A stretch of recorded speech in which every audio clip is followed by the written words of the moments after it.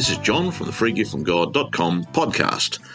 Today I'm continuing with this discussion I'm having, this series that I'm doing on the words of Jesus and the teachings of Jesus. And I want to start today in John chapter 2 and look at the first of the miracles that Jesus did.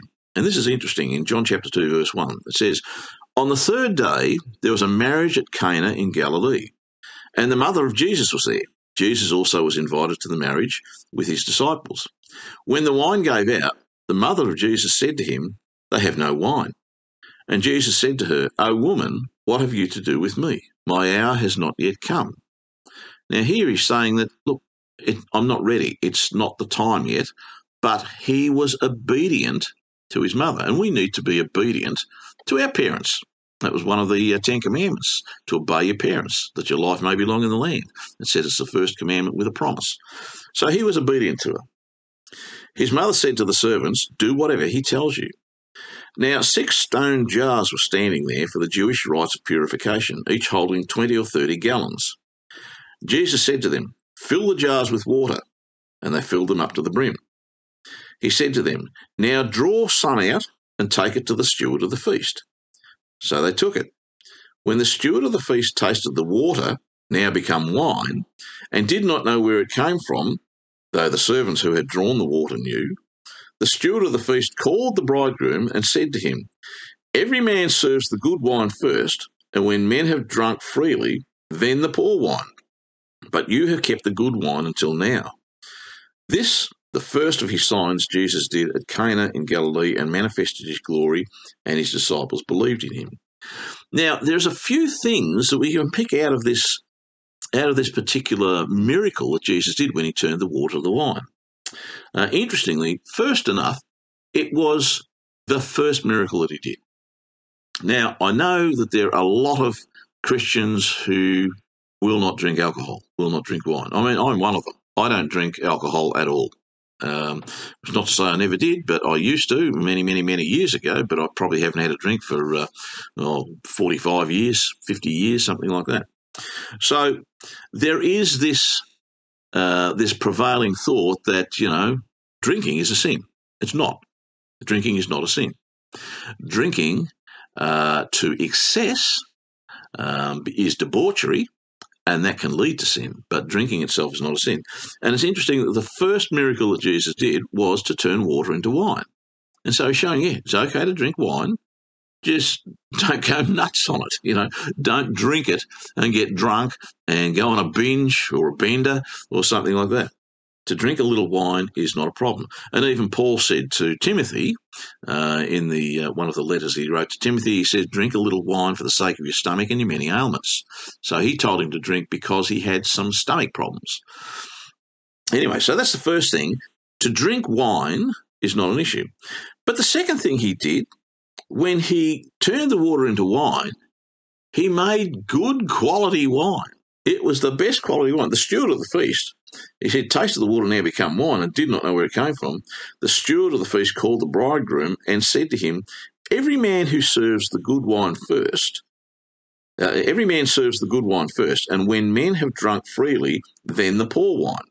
But you have kept the good wine until now." So Jesus did a marvelous thing. When he gave them good wine, he actually honoured the bridegroom in the feast.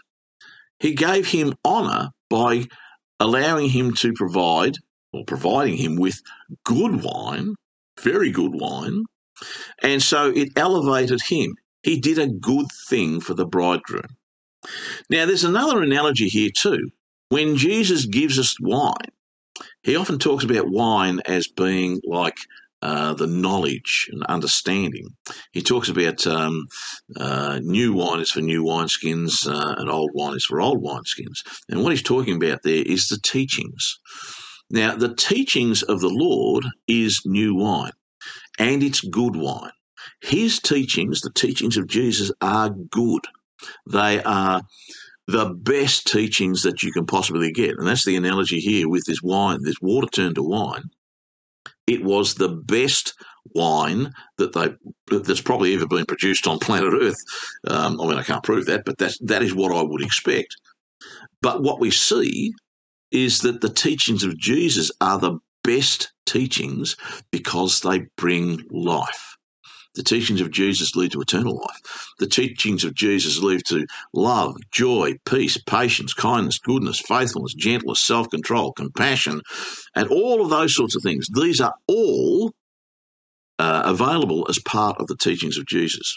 They lead to life, and they lead to a good life now, but they lead to eternal life in the future in his eternal kingdom. They improve our life now, and they will improve our life forever. So this is an analogy with this wine. He gave good wine, which then glorified the bridegroom, the man at the feast. And in the same way, when he gives us this good wine, it lifts us up as well.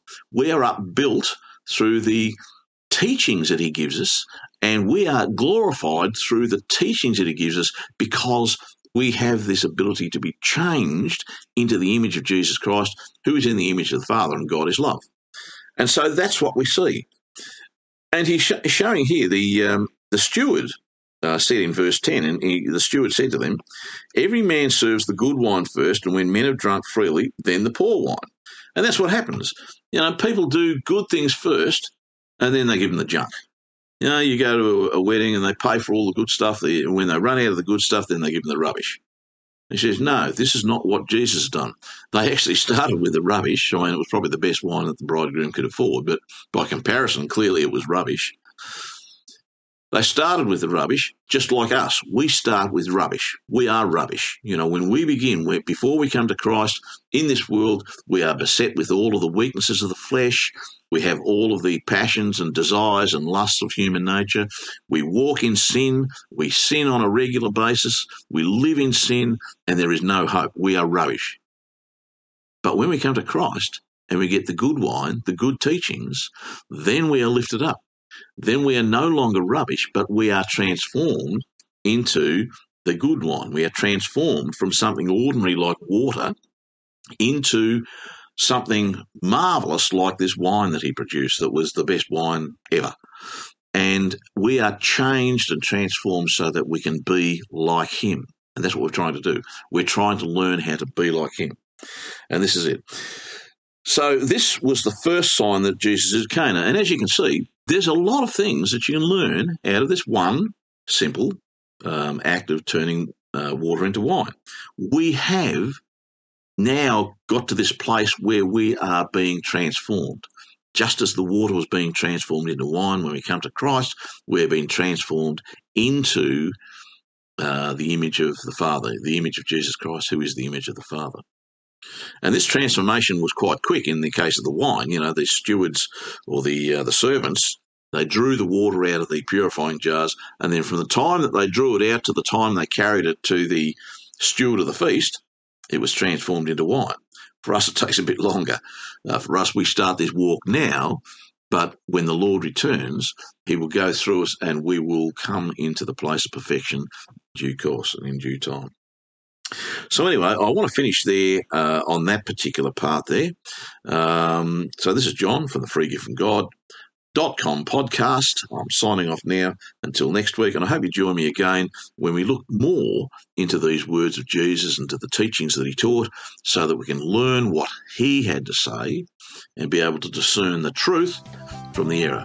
So until next week, this is John signing off, and I hope you have a great week ahead.